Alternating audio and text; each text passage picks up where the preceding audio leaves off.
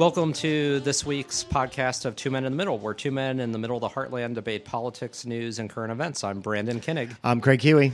And Craig, it's been an action-packed week. We have a lot of primaries to shift through and to analyze. But to start, just moments ago, the Democrats in the Senate that had this long vote-a-rama that started yesterday evening, Saturday, trying to pass this landmark climate change, tax legislation, as well as giving Medicare the ability to negotiate prescription drug coverage, or prescription drug prices, I should say. There's a lot in this legislation. It's probably the most far-reaching we've had in decades.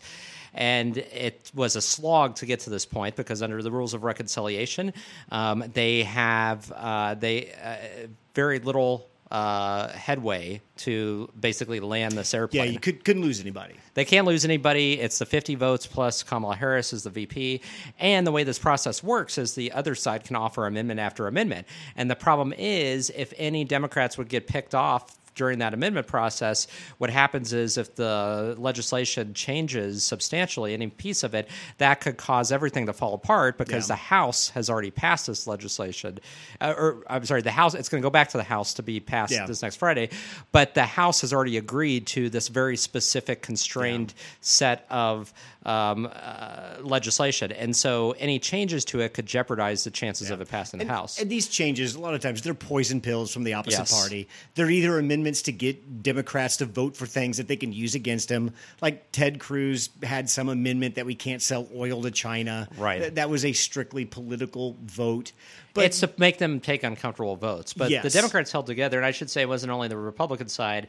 You had Bernie Sanders who was causing some headaches with some of these amendments too. Bernie's going to do what Bernie does, right? If you know you have no chance to get any of these amendments through the normal process, this is your one shot to do it. Yeah. The Democrats held together. They did not get picked off, but they also did make some modifications in this bill from what was first proposed last week, I believe. They did, and I would probably dub those the cinema compromises. That's where I'm headed. It's interesting to note if we want to back up. So it was due to some political gamesmanship and political legislative breakthrough on the part of Joe Manchin and Chuck Schumer that got us to this place where this became a reality. Kyrsten Sinema was not included on those discussions, and reports said that she was kind of peeved about that. So she decided to take her time. She took a full week to wade through this legislation, which is why we had this on a Saturday. And she had a handful of issues. One of them was with what they called closing the interest loophole for basically capital gains. Yeah, so she didn't eliminate it. She just narrowed it a little bit. Yeah, so this impacts private equity companies who basically are taxed at a rate of 20% right now rather than a full income tax rate of 37% or higher. So under the legislation originally, they would have more of them would have been taxed at that higher income bracket. She was able to narrow that down, so more of them are not going to be taxed at that rate. So one way to say that is Kyrsten Sinema used her power as a senator to narrow the application of a tax that only applies to hedge funds. Yes. That can't be very popular with the American people or the people in Arizona, I wouldn't think. No, and again, that's interesting. And this has been typical with her when it comes to hedge funds and some of those donors. She has kind of consistently done that time and time again. And then I believe she also, there was some last-minute drama today with the corporate minimum tax of 15% because she was open to voting for an amendment that was put forward by John Thune of South Dakota, which would have narrowed that as well, the application of that, which again would have taken more private equity companies and hedge funds, remove them from being a part of that. So that was also where she was able to extract some concessions. And then the last thing I want to say that didn't really have anything to do with Sinema, but the Republicans had also put forward, the parliamentarians struck down the lowered insulin prices that would have affected private insurance. So that is no longer part of that. And then it's also the gap has been narrowed with the reduction in prices for private insurance on other drugs as well. It doesn't apply to Medicare, so the rules still apply. So there's still the requirement that insulin be reduced for Medicare. So if you're getting your insulin paid through Aetna or Blue Cross Blue Right. Shield, this does not apply to you. It does not. No. And that is strictly on the Republican Party. 100%. Yep. So that is something Democrats can run on. They put forward that amendment. It's going to make a really nice ad in a couple months. So that is it. But yeah, I think. But besides that, what we just recounted, the legislation retained much of its core It did. Components. So that's really promising. And we can't understate that. Particularly on the government being able to negotiate prices on behalf of Medicare. This is something Democrats have advocated for decades and haven't been able to pass. And now it's going to become law. Yeah. So the politics real quick about Sinema.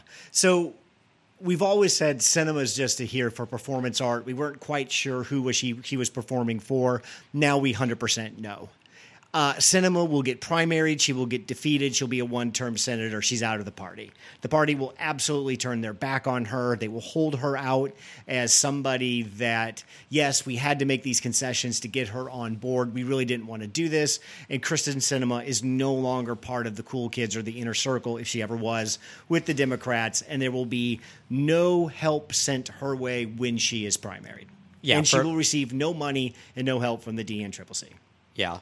So I assume does Arizona not have open primaries, though? That's the only thing that I think could cause a wrinkle here is if they have open primaries. I'm not sure what their primary system is. All I know is it's going to be made abundantly clear to her she is not welcome back. She is not going to get any support, and she probably needs to find something else to do. I don't think Kristen Sinema, I'm not even sure she wants to run again. Her performance is over. It seems like she did the thing she was there to do. I don't really even know if she wants to come back. Yeah. And now I could be completely wrong. I've never gotten a feel for Sinema because Sinema never shows her hands, never plays her cards until she has to. Right. Like on this one where she jumped in, I'll say it again. She narrowed a tax that only applies to equity hedge funds. That's it.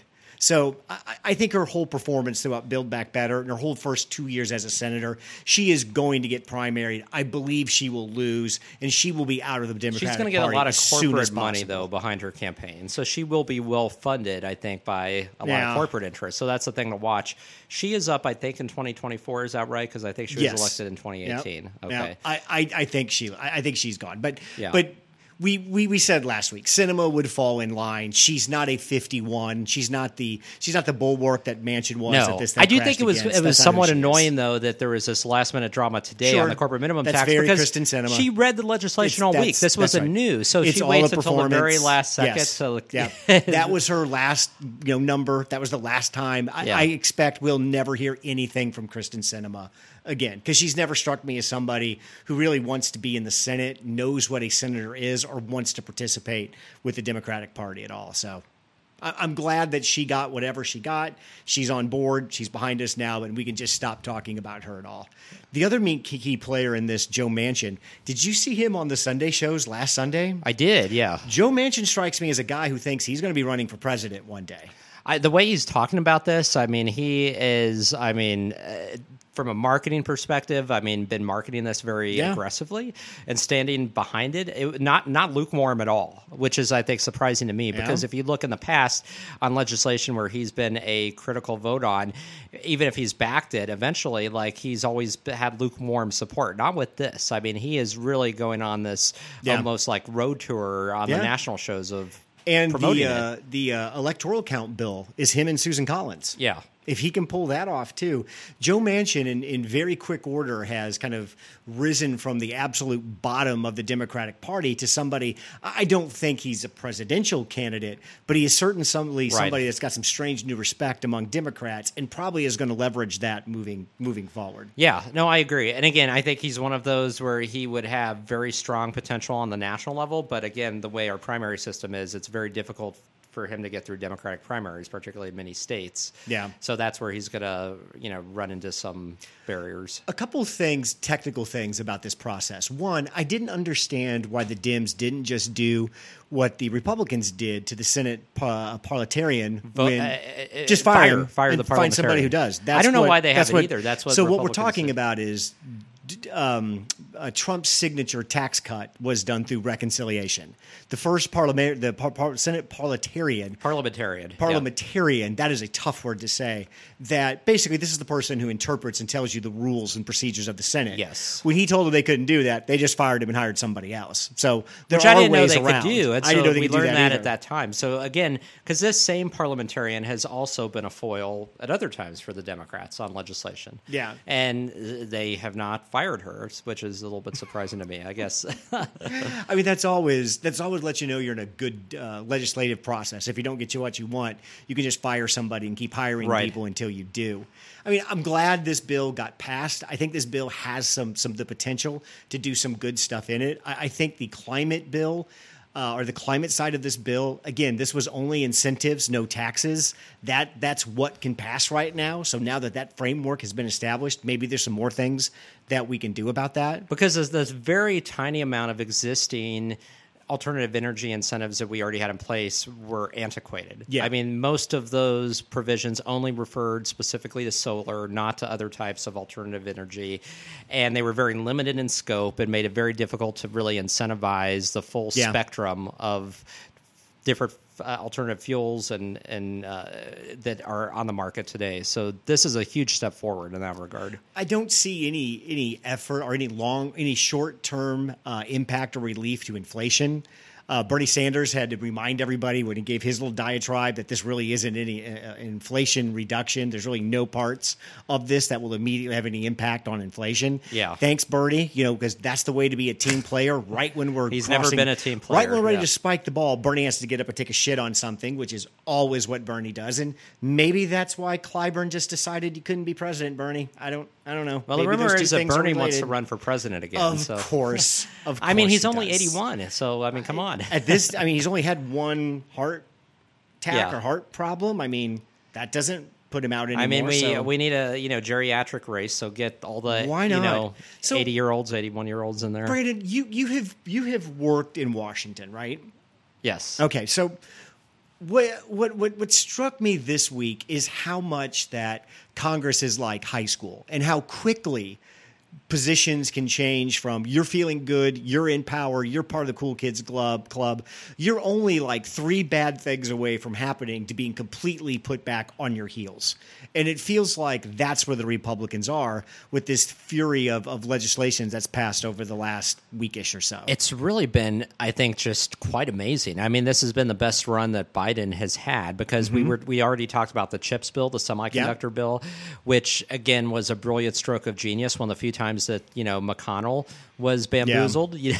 So, God. I mean, that passed. We finally had the passage of the most far-reaching veterans health care bill that we've had in decades with the burn pit issue. So that is a huge victory. We finally got that bipartisan through. You had the killing of al-Zawahiri. Yeah, that's big. Earlier last week, too. And this was Osama bin Laden's number 2 right-hand guy and somebody who's, been on the target list for over 20 years now, and he's finally been killed. So you've had just this succession of good news, but particularly on the legislative side, and even if we want to go back and include earlier in the summer, again, very limited but still significant gun reform legislation, because that was the first gun reform legislation that had been passed in well over 30 years. So that's something remarkable. Let's talk about the PACT Act a little bit. Yes. This is the burn pit The burn bill. pit issue, yeah. And what this does is it gives a whole bunch of money to veterans around medical issues. Right, and long overdue. And it acknowledges that, hey, your medical conditions are caused by some of the things that you encountered while in the military. And let me give a big finger to Rand Paul and a giant FU who said the reason he didn't vote for this bill was there was no concrete proof that these men's injuries were caused by burn pits. So he can go suck a giant one. The great thing about this bill is just – we talked last week about Trump's hostage video face. Yeah. Nobody's is better than Mitch McConnell. And he had to use it twice, like back to back. Because first, this bill did not pass because the Democrats moved the $400 billion in spending from like discretionary to mandatory, basically. Right. So they increased spending on veterans by $400 billion a year annually. Let me say this again, because this is going to become important really quick. Yes. What the Democrats did is now they have to spend $400 billion a year in the budget every year on our military's health. Brandon, why did the Republicans say no to that? I mean, it was the huge PR nightmare for them. I mean, you have to remember, too, that Republicans are always the loudest when it comes to support for the military, it's part of your brand. Support for veterans. You know, they've been on the bandwagon for a long time, and rightfully so, on reforming the VA system with all of the issues that it has in the bureaucracy. And so for them to vote against this, I mean, the backlash was immediate and swift. I mean, veterans were pissed off about this. As they should. You know, their congressional offices were being overrun with phone calls and emails. And so I knew it was only a matter of time before they'd have another vote on this and go the other way. And it was quick. And again, it just proved how politically detrimental this was, and what just a huge blunder it was for them to go this route. I mean, there was nothing strategic in this at all. If you want to make the case we shouldn't be moving from discretionary to mandatory spend for budget issues, I'll listen to that, but just not on this bill. Right. Because there's no way you can say they don't deserve this. And if this is overspending, I don't care, because this is the one spot we should overspend on each time, every time, all the time. Well, and it becomes a point of hypocrisy, because then Republicans can be called out like, you supported all of this massive increases in defense spending year after year after year. You know, and while that wasn't mandatory, that was exponentially far and above what Democrats are asking for as the mandatory spend level for veterans. So, again, there isn't a strong leg to stand on with that argument, because these are the people that have sacrificed their health, their lives for us, that are, you know, and there's a strong strain in America that says that we should be doing all we can for them and taking care of them to the utmost of our ability. And I wonder what calculations the Republicans made that the American people are more interested and get more fired up and support spending policy more than they do benefits for veterans. I just don't understand the calculation. Right. That would move the needle, or, you know, Correct. Again, because one is very powerful and very emotional, and it's hard to get people emotional about spending. I mean, you know, that's just not going to, and the American people are cynical. They know at this point that both parties spin to oblivion on their own agenda and their own priorities. What's another $400 billion at this point? They're going to say, well, if we should be spending on anybody, it should be veterans. And so for Republicans to make this case, it just doesn't come across as sincere by any measure. So McConnell had to give the hostage video twice. Once when they voted it down, when they were explaining why, and once when they passed it again. Right. And I don't think anything changed in the bill, did it, when it passed? No, it's basically the same bill. Yeah, it's not like they went back and reclassified that money. They did not, because they did have a vote on some of those amendments, like the Toomey amendment that got voted down. Yeah. So none of, it was the same bill, incidentally. But again, this was also the same bill that Republicans who had voted no the second time had voted yes the first time on. So this was the third time where they came back home. And it was a very lopsided vote. I think there were only 11 Republicans that voted no in the end. As well. So, I mean, that was, I think, just a demonstration of, like, what not to do in politics. That's what I'm going for. Have you been on the Hill before when it's obvious your party is just discombobulated? We have had a bad 2 weeks.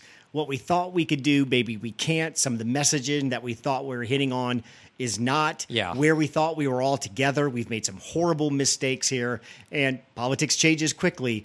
Is it a feel? Is it because the Republicans still have a whole lot going for them?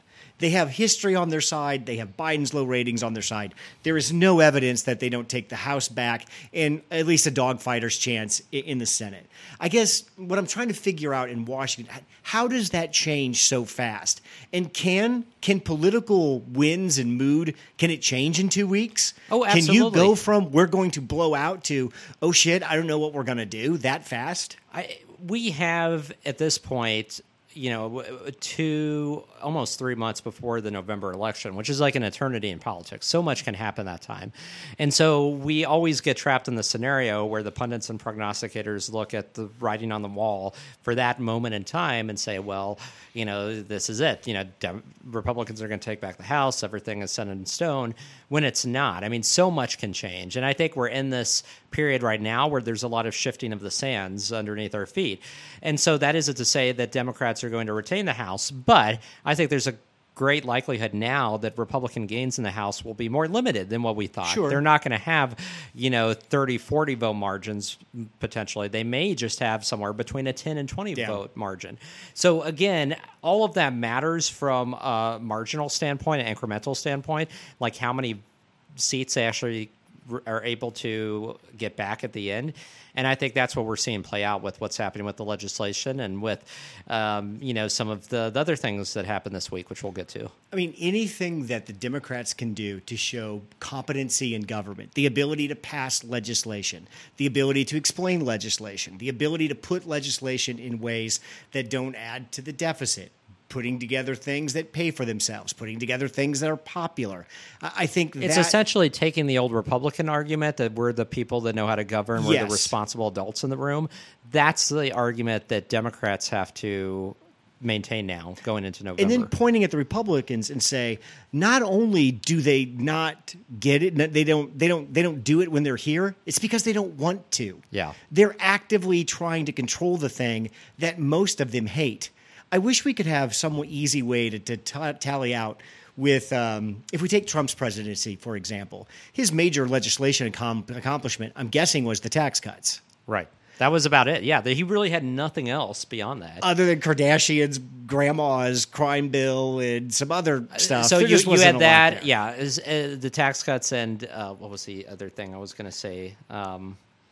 But no, I mean, that was basically it. So now walk me back through Republican presidents. I can almost remember each Republican president doing some sort of tax legislation. That is their signature go-to move. Right. Other than that, what was the last major piece of legislation? Something that's on par with the bills that we saw passed today. When's the last time they've even done anything like that in the legislation?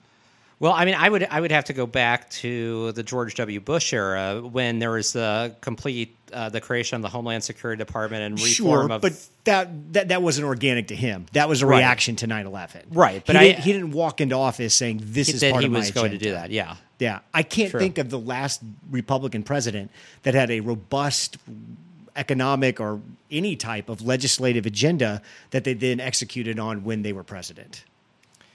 Yeah, that's a good point. I'm trying to think if there was anything during the Reagan years where... I mean, he redid the tax code, but we're right back on that one issue. Yeah. If I'm Democrats, there's got to be an ad that just says, you know what they're going to do. Not a lot. And if they do try to do something, you know what it's going to be. Although the first so-called, amnesty happened during Reagan's presidency. Which just shows you how... Well, I don't think the Republicans are going to be breaking that up anytime. No, that's not something they want to talk about. Anytime soon. But you're right. I think I forgot to also mention, there was also a major vote this week to admit Sweden and Finland into NATO. Yeah. Which is huge as well. And you had one senator vote against that. Josh Hawley of Missouri. Hey, his book Manhood comes out, I think, next week. Are you gonna read that? Oh. I would rather shove a fork in my eye. I am not going to read that book, yeah. Brendan, why is it that... Manhood, from the guy who ran away from the insurrectionists that he was cheering on just moments prior. I'm all good with saying we need to start a conversation about manhood in the United States, and what it means to be a man has certainly changed a lot. It is going to change more.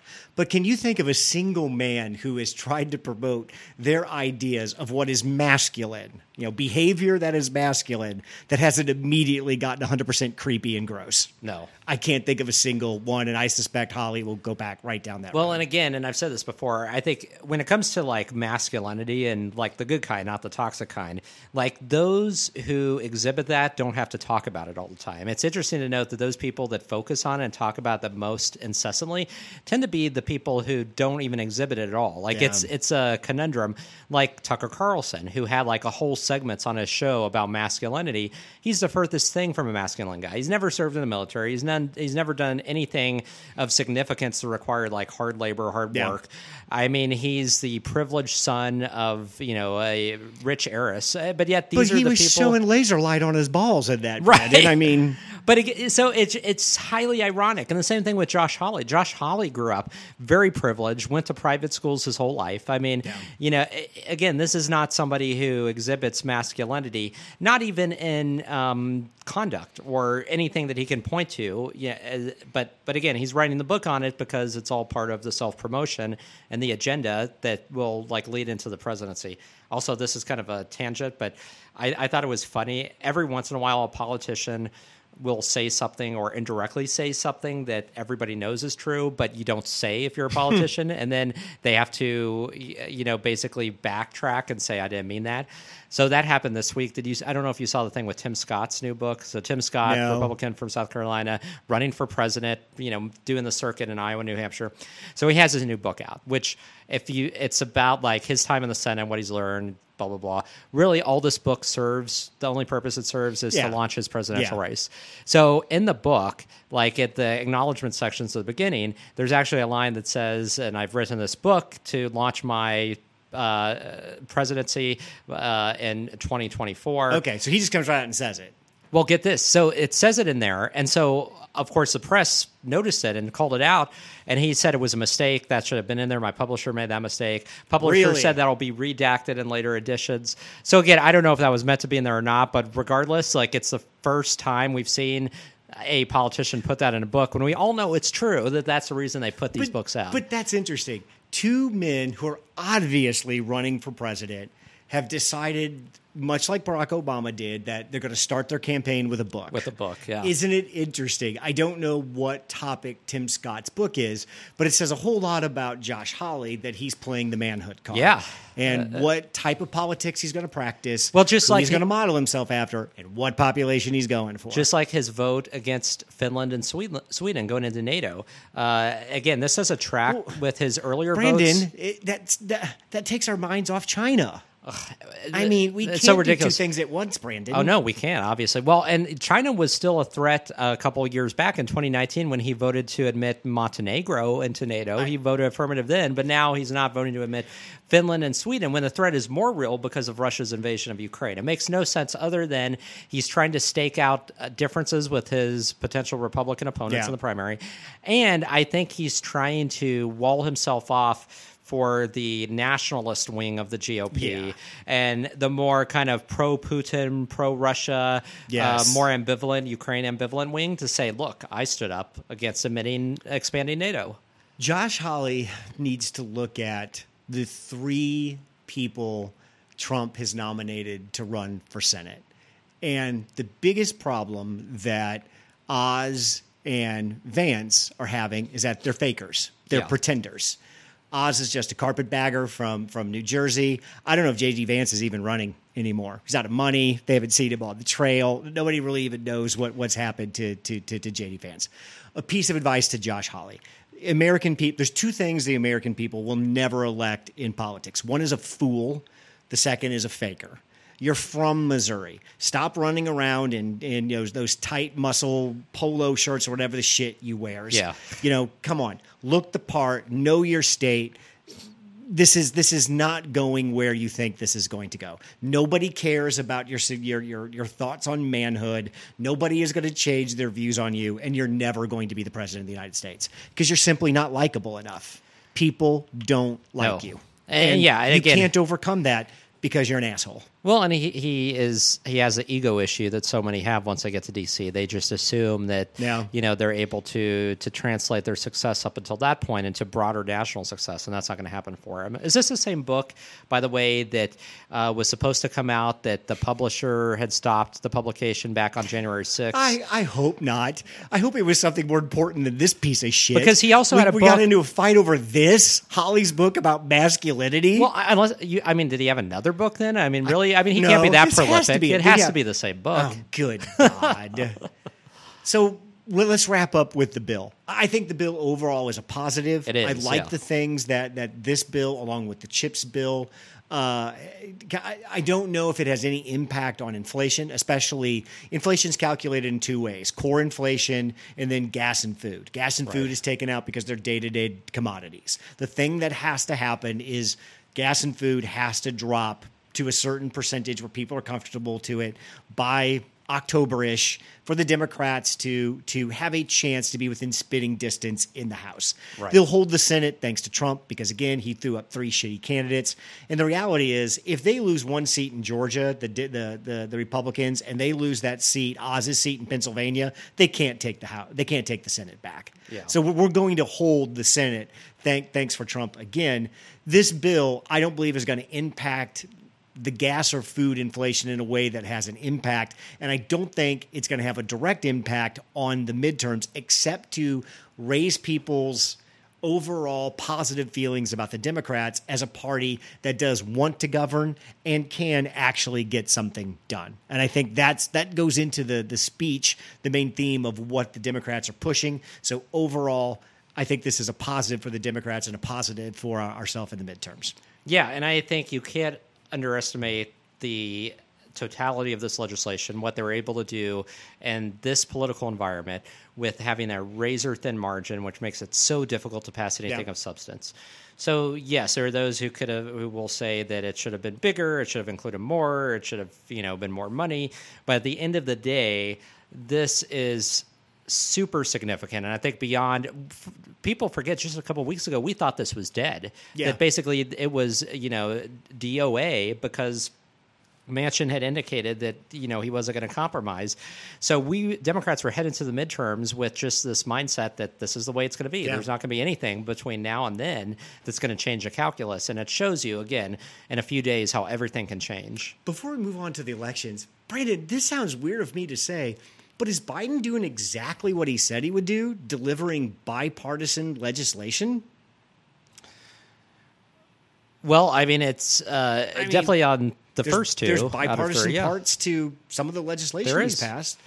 Well, and you have like the CHIPS bill and the PACT bill. I mean, those are very bipartisan. The first COVID bill wasn't, but the infrastructure bill. He's passed 3 major pieces of legislation. And if you have the help of Republicans, and if you have the Electoral Count Act, the Reform Act, if that passes, that'll be very bipartisan. I mean, I don't know how. I guess that's what bipartisanship looks like. That's what it's supposed to be. Yeah. Era. Let's move over to the elections and what happened on Tuesday. The biggest shock's got to be Kansas. And then we can get to the other states. Yeah. So the amendment in Kansas, I think, and reading the national tea leaves, you had national media that were shocked by this, although I don't think they should have been shocked. And so I'm going to take a little bit of credit because I predicted turnout was going to be 49%. And you know Kansas politics. And I know Kansas politics very well. For those that don't know, I'm a political consultant here in Kansas. I do a lot of work for local candidates. So Kansas, leading up to Election Day, we had this massive influx in turnout. We actually had advanced voting at record numbers, and we started to see this on the ground, particularly in populous counties. Johnson County, which is suburban stronghold outside of Kansas City, has 1/5 of the entire state's population. The advanced numbers that were pouring in a week before Election Day surpassed the 2018 August primary, and this was without any Election Day votes having been cast yet. So we started seeing this dynamic play out with this surge of interest, and you had both sides spending millions of dollars. And I think the fact of the number, you had over 900,000 people vote in the August primary in Kansas. So that eclipsed turnout in the 2010 general election. Think about the 2010 midterm November election where Republicans swept the U.S. House, first election after Obama. This election had higher turnout than that November general. The turnout in this primary was 3 times higher than the 2014 August primary and 2 times higher than the August 2018 primary in Kansas, which was a big governor's race on the ballot as well as a U.S. Senate race. So that cannot be understated in terms of the significance of the turnout that we saw with this primary. And you also have to realize that there were about 750,000 that voted in the Democratic gubernatorial primary in this race. So you had 900,000 on the ballot question. So you had hundreds of thousands of people that turned out that are not affiliated with either party, that either only had this on the ballot or maybe had a couple of nonpartisan local races to vote on. So that was also a big deal. So a bunch of people turned out just to vote for this. Yes, just for this alone. Yeah. So the other interesting thing about this race is that in Johnson County alone, over 30% of unaffiliated voters turned out for a primary. And a typical primary, Johnson County will get single digits in terms of unaffiliated voters, it turns out. Democrats statewide and in Johnson County turned out at a higher rate. In Johnson County, 67% of Democrats turned out to vote versus 62% of Republicans. Again, that's a seismic shift in the electorate because Democrats in Kansas usually don't have that many primaries to vote on. The reason that this was on the ballot in the August primary was a cynical move by Republicans in the state house because they knew that it was a low turnout primary, that all the Republicans would turn out to vote, no Democrats were unaffiliated, and they could just push it through. And then the other thing was this won in 19 counties. To put that in perspective, Joe Biden only won about 5 or 6 counties in Kansas. So our governor, Laura Kelly, when she won the Democrat in 2018, she won 9 counties. This won in 19. And so that includes 10 counties where Trump actually prevailed in 2020. So Sedgwick, where Wichita is, Harvey, Saline, Cowley, Greenwood, Leon, Geary, Crawford, Miami, Franklin, Leavenworth, Jefferson.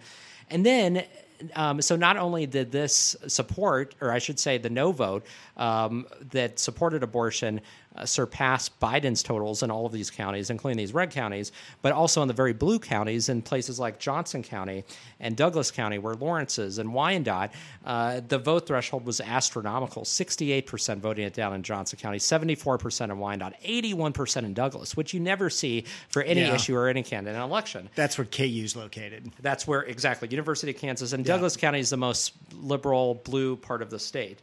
So the other thing that I found very interesting, that even if you assume that everybody who voted in the gubernatorial primary on the ballot last week had also voted for the ballot measure, that still leaves more than 250,000 no votes, roughly half of the no total that didn't come from Democrats. So half of that no vote didn't even come from Democrats, which means it came from unaffiliated and Republicans.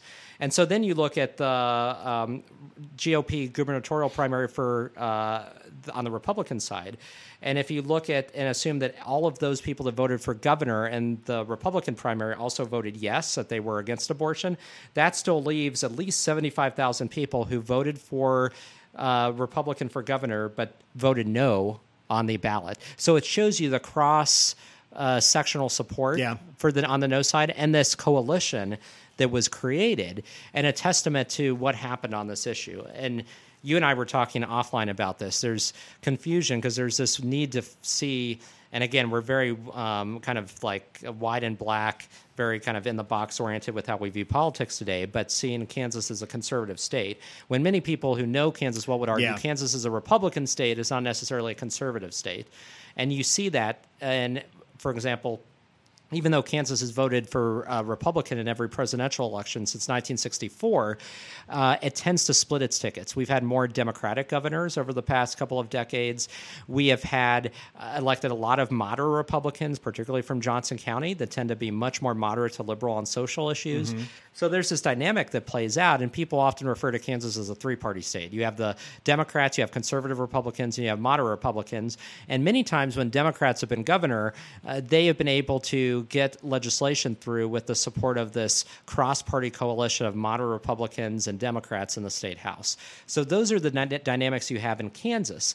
And on the abortion issue, we have elected senators who have been pro-choice in the past, like Nancy Castlebaum and others.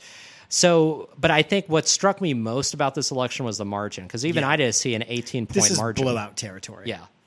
I texted you and Jason tonight saying, I thought Kansas and Alabama were like equal partners. No. On the deep red conservative scale, I thought Mississippi, Alabama, Kansas, they were all on the same plateau with each other. So part of, I think, the country's reaction to what happened in Kansas is not understanding what you just laid out. There's been a lot of demographic shift in Kansas to around the Kansas City area.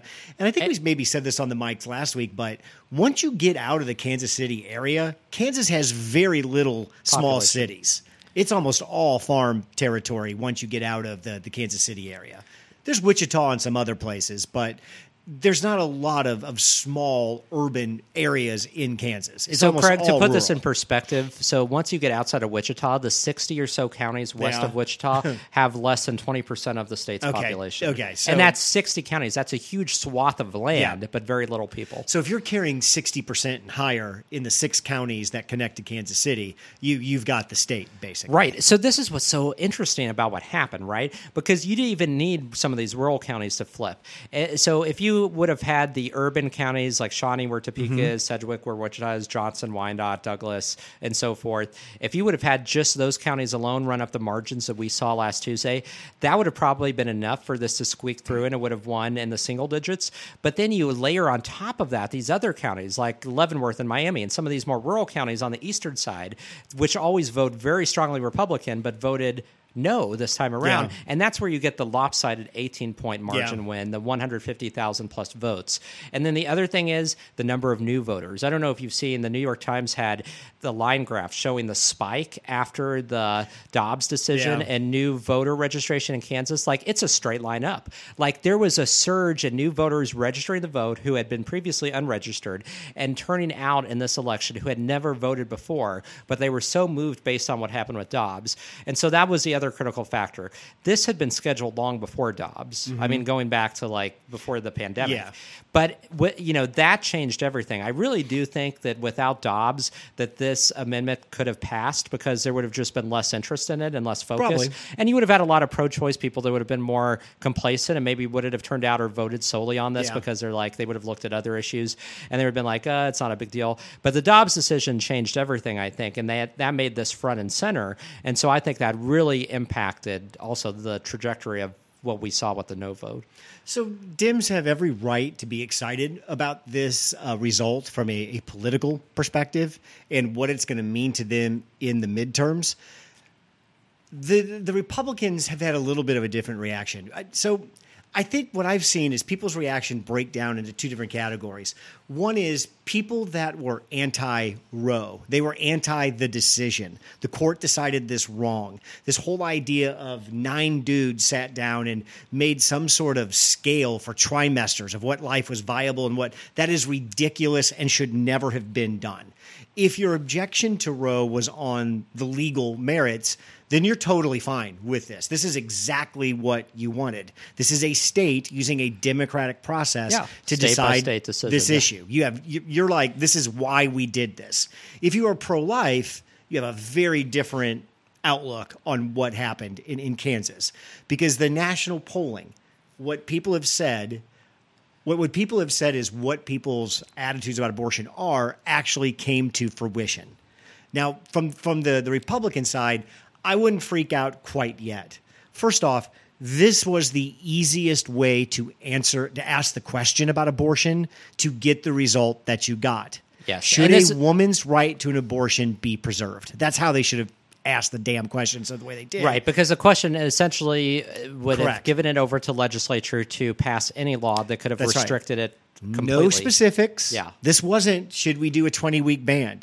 This wasn't a 16 weeks. So we didn't even get into any of the stickiness. They just stayed at the high level that said, should a woman have the right to an abortion? It was basically, do you want to keep the status quo or hand it to legislature? If you can ask the question that way, you're going to consistently see those results. Well, yeah. The issue is that's not always going to be the question. That's not always going to be the question. I'll also argue that the language of the amendment itself, though, was very convoluted. Yeah. It was actually written to be confusing. And so it took a lot on the no side to explain this is what it really means. Yeah. It hands the power over to legislature. They can pass any law that includes no restrictions for rape, incest, life, or health of the mother. Like, it really it takes the power away. And so I think they did a good job of getting that message message out.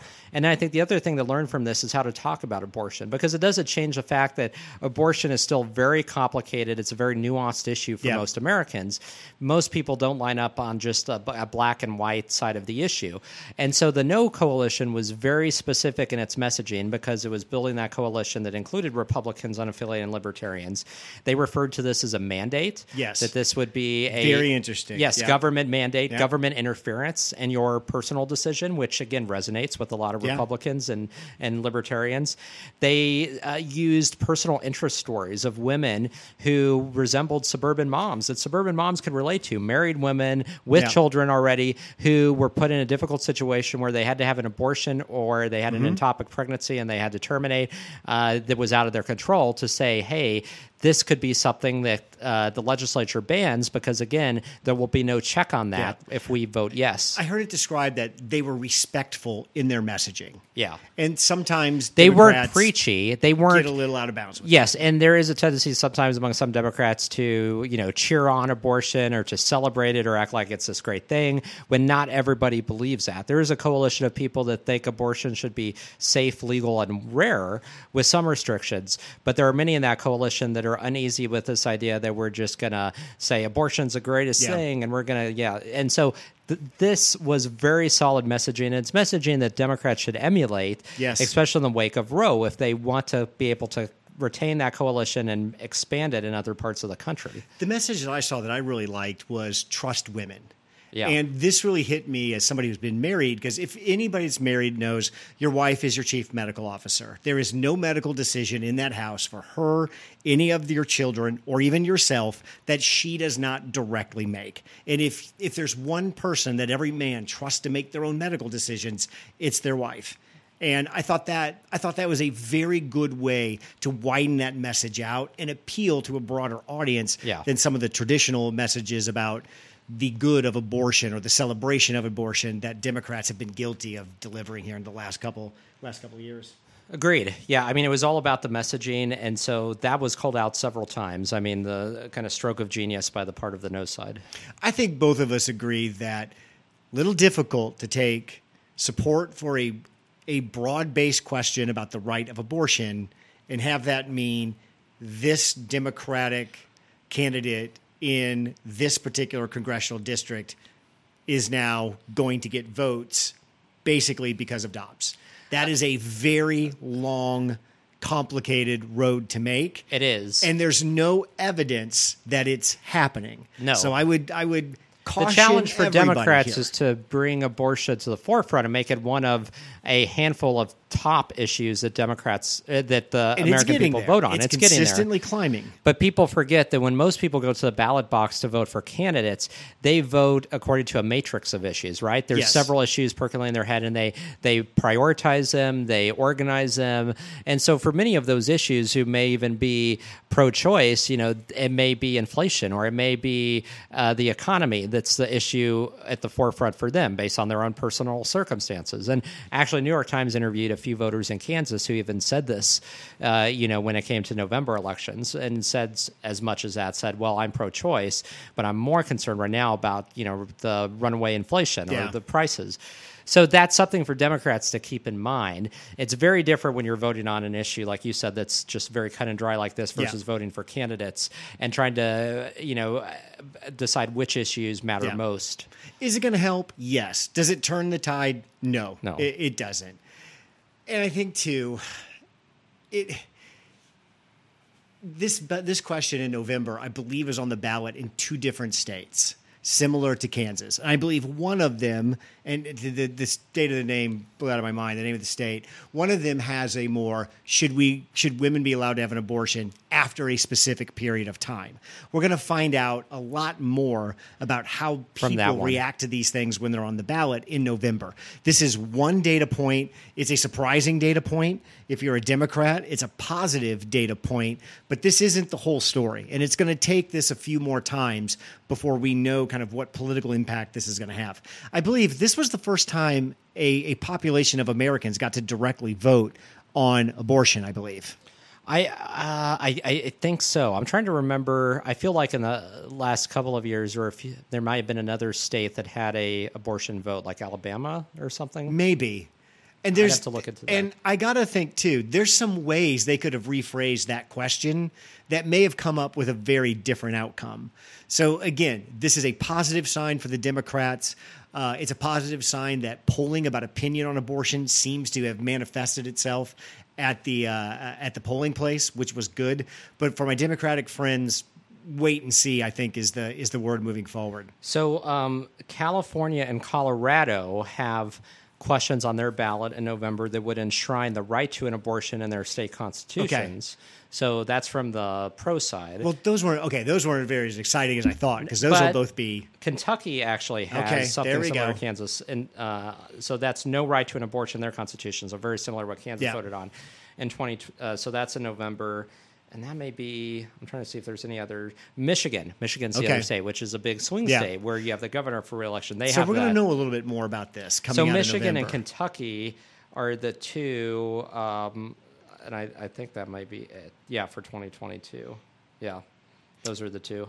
What other things took out of Tuesday's primaries? Number one, you should really not consider traveling to Arizona anymore, as that whole state has decided it's going to go insane. So that seems to be a wash in QAnon, crazy Trump hysteria. 2020. So, and this is insane to me because, I mean, the Republican Party there for the last several years, the head of the party was... her name is escaping me right now. The doctor who took on John McCain and lost, but she's really insane, like super out there, like QAnon type. So she's the head of the Republican Party. You have the fact that Arizona is a swing state that went blue, has two Democrat senators right now, went for Joe Biden. But the Republican Party is just going full board on the crazy Trump train. So you had Carrie Lake, who won the gubernatorial primary. So Doug Ducey, who's a more mainstream Republican, had endorsed her opponent, didn't do any good. She won, and she's a former broadcaster. News she has anchor. A very put-together TV look and presence about her. But she's also a hypocrite. She was one who was actually an Obama supporter who went from being a Democrat to really just 180-degree change because, again, self-interest. She saw the grift. She saw the opportunity. It's all grift. So she won. You have the Blake Masters, who was a handpicked Peter Thiel candidate, who's super crazy.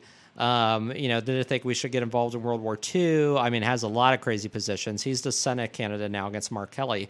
And the Secretary of State candidate, who's Fincham, I believe. Yeah, and he's just said, if Trump don't win the next election, he's not going to certify. Yeah. And so that is scary. And just to focus on that for a moment, you now have the Secretary of State candidates that won on Tuesday and on the Republican side in Arizona, Michigan, and Nevada have all three said they would not certify. They both believe the election was stolen. Yeah. All Trump endorsements think the election was stolen. They're part of the big lie. And they said they wouldn't certify if Trump loses in 2024. So let's think about that. That's the highest office in that state that oversees elections, being held by people that are profoundly anti-democratic and part of a cult. And we have to kind of throw Pennsylvania in the mix if the Republican for governor wins there, because the Secretary of State in Pennsylvania is appointed by the governor, and the governor, God forbid. Mastriano, who's running for governor, has already said if he were to win, he would appoint somebody who would ensure Trump becomes president. That is four key states where you could have... Denying the 2020 elections, pretty good strategy in certain spots. But can you imagine if we find ourselves in a place in 2024 where you have a Democrat who, again, wins Arizona, but the Secretary of State doesn't certify? And so you have that entire state's results thrown out, or you'd have a constitutional crisis. That is where we could be. Yeah. And so these states, it's more and more than ever that the Democrat who is running for Secretary of State win now against those Republicans. Incidentally enough, Katie Hobbs, who was the Secretary of State in Arizona, the Democrat, who took on a very public role in the aftermath of the 2020 controversy with Trump, she is running for governor now. So she's going to be the candidate for the Democrats on the ballot as governor. And so it's an open race for the Secretary of State office. I want to talk about Peter Meijer a little bit. Peter Meijer is the centrist Republican out of Michigan. One of the 10 who voted for impeachment. And he's in a district that Biden won +8, I think. I think so, +5, +8. He's in a Democratic district. He got primaried by a gentleman named Josh Gibbs or John Gibbs. This is a gentleman who was in the Trump administration. He is a far-right loon. He is a Trump-endorsed candidate against Peter Meijer, and he's just an absolute moron. He's a 2020 election denier. Just you can look the guy up. He's not worth talking about. He's a candidate that the only reason he is there is because Trump put him there. He has no business being anywhere near the U.S. Congress. No qualifications, dangerous philosophy, and I would say somebody is an absolute worst type of candidate that could run for Congress and is only doing it to grift off the Trump name. Right. Do we agree with that's a pretty good assessment of Gibbs? Oh, yeah, completely agree. Yeah, he's in that camp. With all of that said, I am going to stand up for the Democrats pushing him through the primary. And I have three kind of primary reasons for doing this. One is if the Republicans can't come out against this, right? Because they would be admitting that they're putting up candidates that are not qualified and have no business running for office. So the Republican Party can't come out strong. So they farm it out to the right-wing media. Ben Shapiro, Hugh Hewitt, the Fox personalities at night have come off and said, well, how serious are the Democrats through this January 6th committee in saving democracy if they're promoting people that they think are dangers to democracy is basically what the issue is. And John Gibbs certainly is one of them.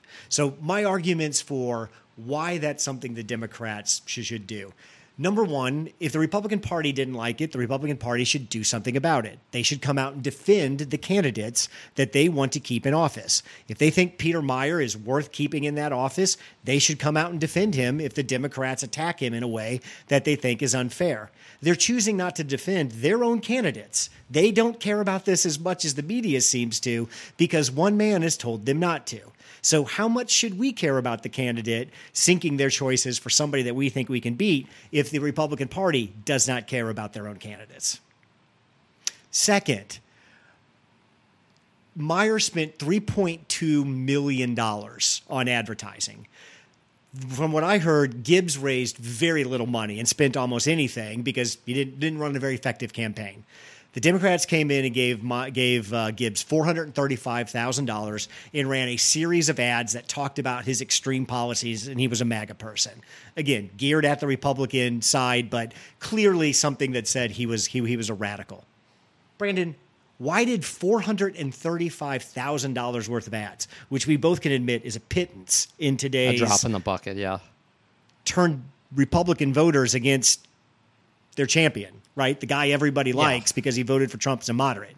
It only took the slightest of pinch to point them to somebody who's a total lunatic and they voted for him. Isn't the real problem with the voters in the Republican primary, not what the Democratic Party's doing? Well, it is, yeah. I think it's, again, it had very little to almost no marginal impact on the state of play in that race, right? Dime in the bucket. The bigger problem, as you identified, is with the primary voters, the MAGA voters. That is the base now of the party. That is the problem. So, we I think, can criticize elected Republicans all day, and I'm happy to do it because they are spineless and they're not leaders. But the bigger heart of the matter is that there's an electorate that is fundamentally now anti-democratic on the Republican side and pro-MAGA, and that has a change. But all that being said, and I would say that it's playing fire with fire. I don't like the idea of Democrats spending. There's limited money to go around, so there's plenty of other places to put that cash, even small amounts, into other races. And I think on any other issue, this is the existential crisis of our time, because if there is the chance that there'd be some type of, and again, we see how things can change in a flash, in a period of months, something that would change in a +5 Biden district where that Republican now can run and win, where Gibbs can win, that would be, again, another loss of a seat to somebody who is completely unsuited to hold office in a Democratic Herschel country. Walker's completely unsuited to run for Senate. Mehmet Oz has no business, no experience, and only wants to steal. What's the difference between Trump appointing those two and us promoting John Gibbs? Well, I think the point is that I think all of those who want to ensure that the next election does not result in voters being disenfranchised should do everything possible to keep the craziest of those people out of office, those who are fundamentally in the MAGA camp and anti-democratic and part of the. So when are the Republicans telling Trump he can't run? Well, I'm not arguing for the Republicans. Like I'm saying here that, I mean, they're completely in the wrong. I'm totally opposed to what the Republicans are doing. I'm just saying don't give them leverage. Don't help them along, especially the ones that, because again, it gets them ever closer to, I would have said the same thing, by the way, about Greitens becoming a senator. Like, don't help Greitens get through a primary, because even if he does and you can beat him in the general, again, it's playing with fire. But you don't know what could happen. Politics is the process of acquiring political power. It's just been in the last 10 years we've decided it's a zero-sum game and everything's on the board. Both parties decided that. Mitch McConnell was the one who rammed 2 Supreme Court justices through. One with, 9 months to go in a term? One with, 45 days or something like that? Isn't that the exact same thing that we're doing? My point is, if you're not comfortable making politics a blood sport, then what is the process to go guns down? And I think we talked about this last week. How do we get back to a truce? Because we're not stopping, my side, and your side's not stopping. And I don't have, again, if this were 2014 and it was, Claire McCaskill dumping all of those ads and that PAC that was running the Todd Akin, that's very different. I mean, this isn't an existential crisis on democracy. Todd Akin is extreme on abortion, but that's political issue, and by all means, go at it. I just think we're at a place fundamentally where we're at the tipping point where 2024 could result in a vastly different outcome than we saw in 2020. And it also doesn't send a good message. There's a very few number of them left. It's ever dwindling. Republicans who are willing to stand up to their own party and, for example, cast an impeachment vote for Trump, and knowing that not only can they lose their seats, but the other side is going to hasten and help that happen. You're not going to have any crossover support and trying to retain the basic institutions that we rely on for fair and free elections. I'm just using the lesson my Republican friends taught me, that first step is to be at the table and do anything to be at the table. Because if you're not at the table, you can't get anything done. That's what everybody has used as a justification for working for and staying close to Trump. We're just doing the same thing. Brandon, if we don't win the House, how can we do these great things? And if we win the House, we have to promote some of these people, so be it. I guess what aggravates me is folks like Jonah Goldberg and the intellectual wing of conservatism who is just so put off by this. And it's like, really? This is the thing you're put off by? There's 1,000 different things that on the hypocrisy scale and horrible things that have happened in politics the last 10 years you could pick on. This is the one that you think is out of bounds? I just find that to be incredibly hypocritical. Well, I agree. It's not the worst thing in the world. I just find it counterproductive because I think at the end of the day, and you keep speaking very much on kind of like standard short-term political gains type of, and I'm saying this is so much more than this. I mean, we're beyond, typical, political gamesmanship. I think that it becomes very difficult because you're not going to defeat Trumpism just with a Democratic majority in the House and Senate. The way you're going to defeat it is either the Republican Party dies and is replaced by a different political party. Which it won't. Or at some point, the calculus is going to change and you're going to have normal, traditional Republicans regain control of the Republican Party. But that can't happen if you aid in the defeat of anybody who's semi-normal so that they continue to be just replaced by Trumpers. That's not going to happen. Do you think there's anything to the defense of Joe Biden is going to be impeached if the Republicans win the House? That's a foregone conclusion. I think so. We will do anything to keep the House in order for that not to happen because it's not right. Would that justify giving money to Gibbs? I mean, I don't think that would necessarily justify. I guess from my standpoint, if that's a predetermined outcome, I mean, you're saying because it won't have any impact anyway, that he's going to be impeached, so you might as well. What I'm saying, if the Democrat, if I'm leading the DNC and people are yelling at me about this, what I tell them is, do you think Biden's going to get impeached? If you answer yes, I'm like, doesn't every vote count? If we could do this to 3 candidates and hold our ground in the House and maybe not impeach Biden, isn't it worth it? Again, we're in a zero-sum game for power. What rules are we violating here? What shouldn't we do to keep that from happening? Because you know what's going to happen. 2023 is going to be a brutal year for Joe Biden personally. Because the first thing the House is going to do is open the Hunter Biden investigation. And that's going to be a 2-year ordeal. Then they're going to impeach him. You're telling me that as the leader of the DNC, I can make a case to my constituents that we shouldn't spend that $450K to maybe prevent a seat from that happening, because why? But I mean, that, that's making the assumption that seat could be the margin between Democratic or Republican control. We have of the House. 4 seats now. It's going to be even tighter if we keep it. I don't think that one seat is going to determine the outcome, though. There's plenty of other seats on the margins that Democrats need to invest in that won't give them the bad headlines or the accusations of hypocrisy when it comes to saying that this is an existential crisis, but not enough to where we're not going to try to defeat a pro-impeachment Republican. The average party who owns all 3 branches of government at a midterms loss in Congress is 27 seats.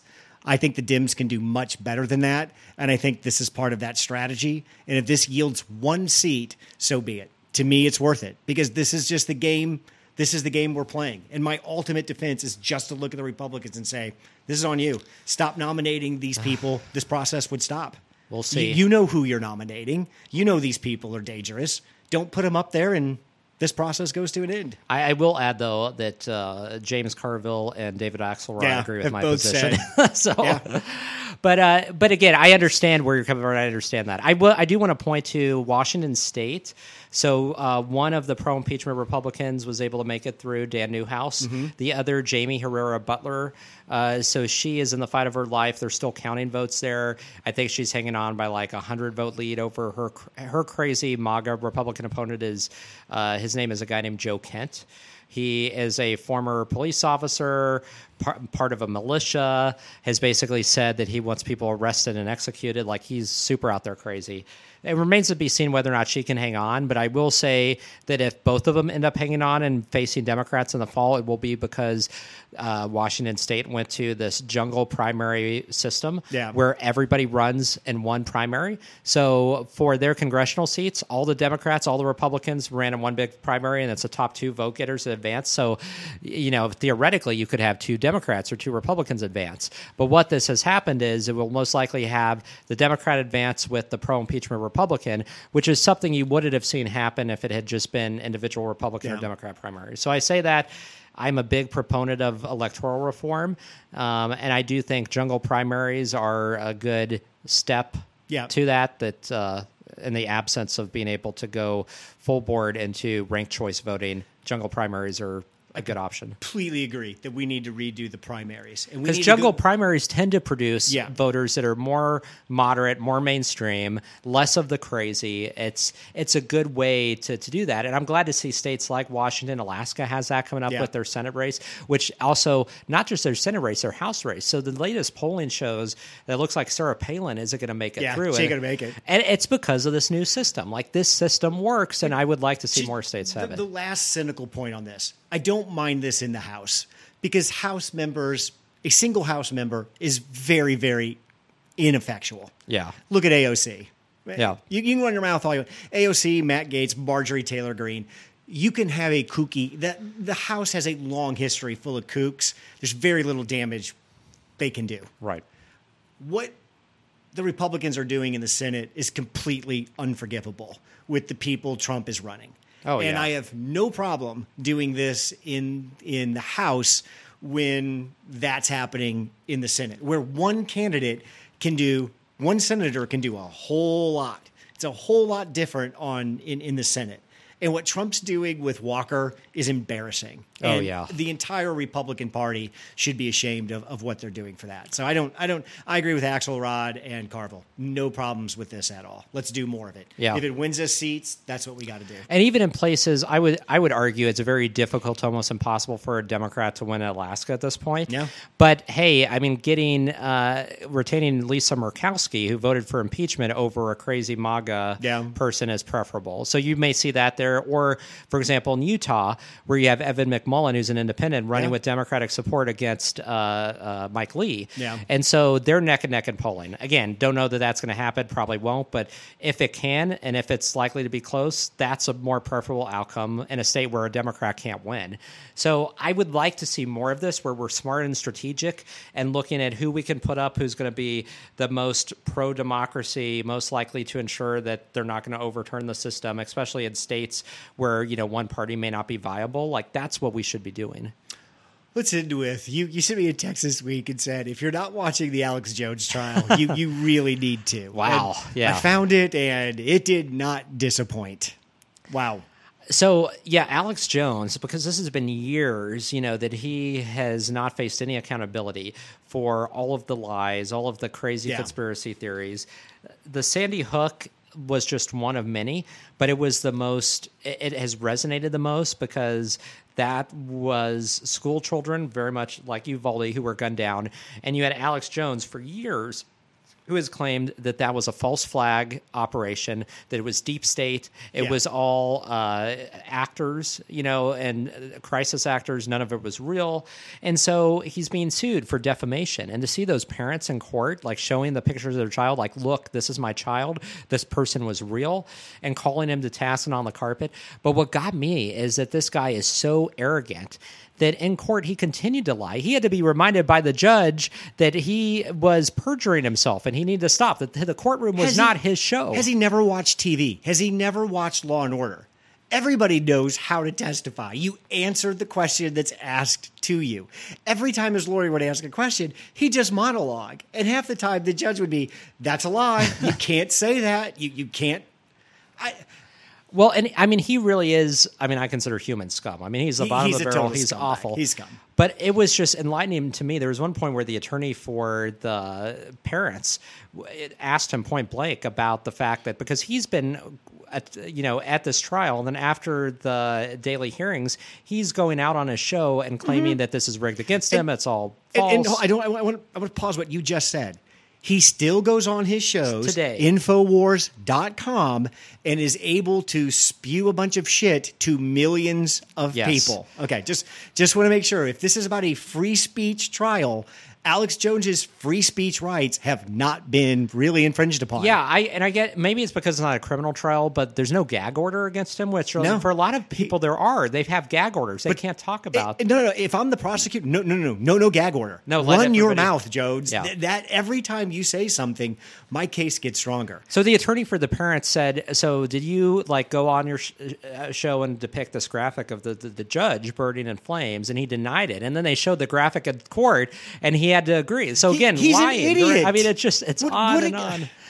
What's fascinating to me about the Alex Jones, the whole situation is there is no First Amendment free speech issue here. No. To me, this works exactly how it's supposed to work. Alex Jones did something completely out of bounds culturally that now people are reacting to. He's free to give that speech, but Correct. he's held accountable for it. Brandon, did anybody tell Alex Jones you can't go on the air and tell people that? No, he chose to do that. Because he chose to do that, Apple and YouTube, they all decided to drop him, which is a choice they are completely within their rights to make. And then the parents decided to sue him, which the court said he's violated enough civil law. You have the right to do that. Everybody's getting out of this. Everybody's playing the part, and everybody is playing the free speech part they should be playing. Yeah. If Alex Jones wants to keep on talking his way into bankruptcy and obscurity, nobody's infringing that right. It just doesn't mean Apple doesn't have to put his podcast on. Right. Or YouTube doesn't put. That's the way Infowars.com, folks. You can see him. You can look. I think he said he does 4 to 6 hours of live podcasting like a day. You can still see him, folks. He's on nowhere. And this is a guy, I mean, he made $800,000 in one day alone. His estimated net worth is between $125 to $250 million. He has a lot of money. So contrary to his claims that this would make him go bankrupt, it's classic. a lie. But it was interesting because even his statements, he referred to the jury on his show as small-minded blue-collar people.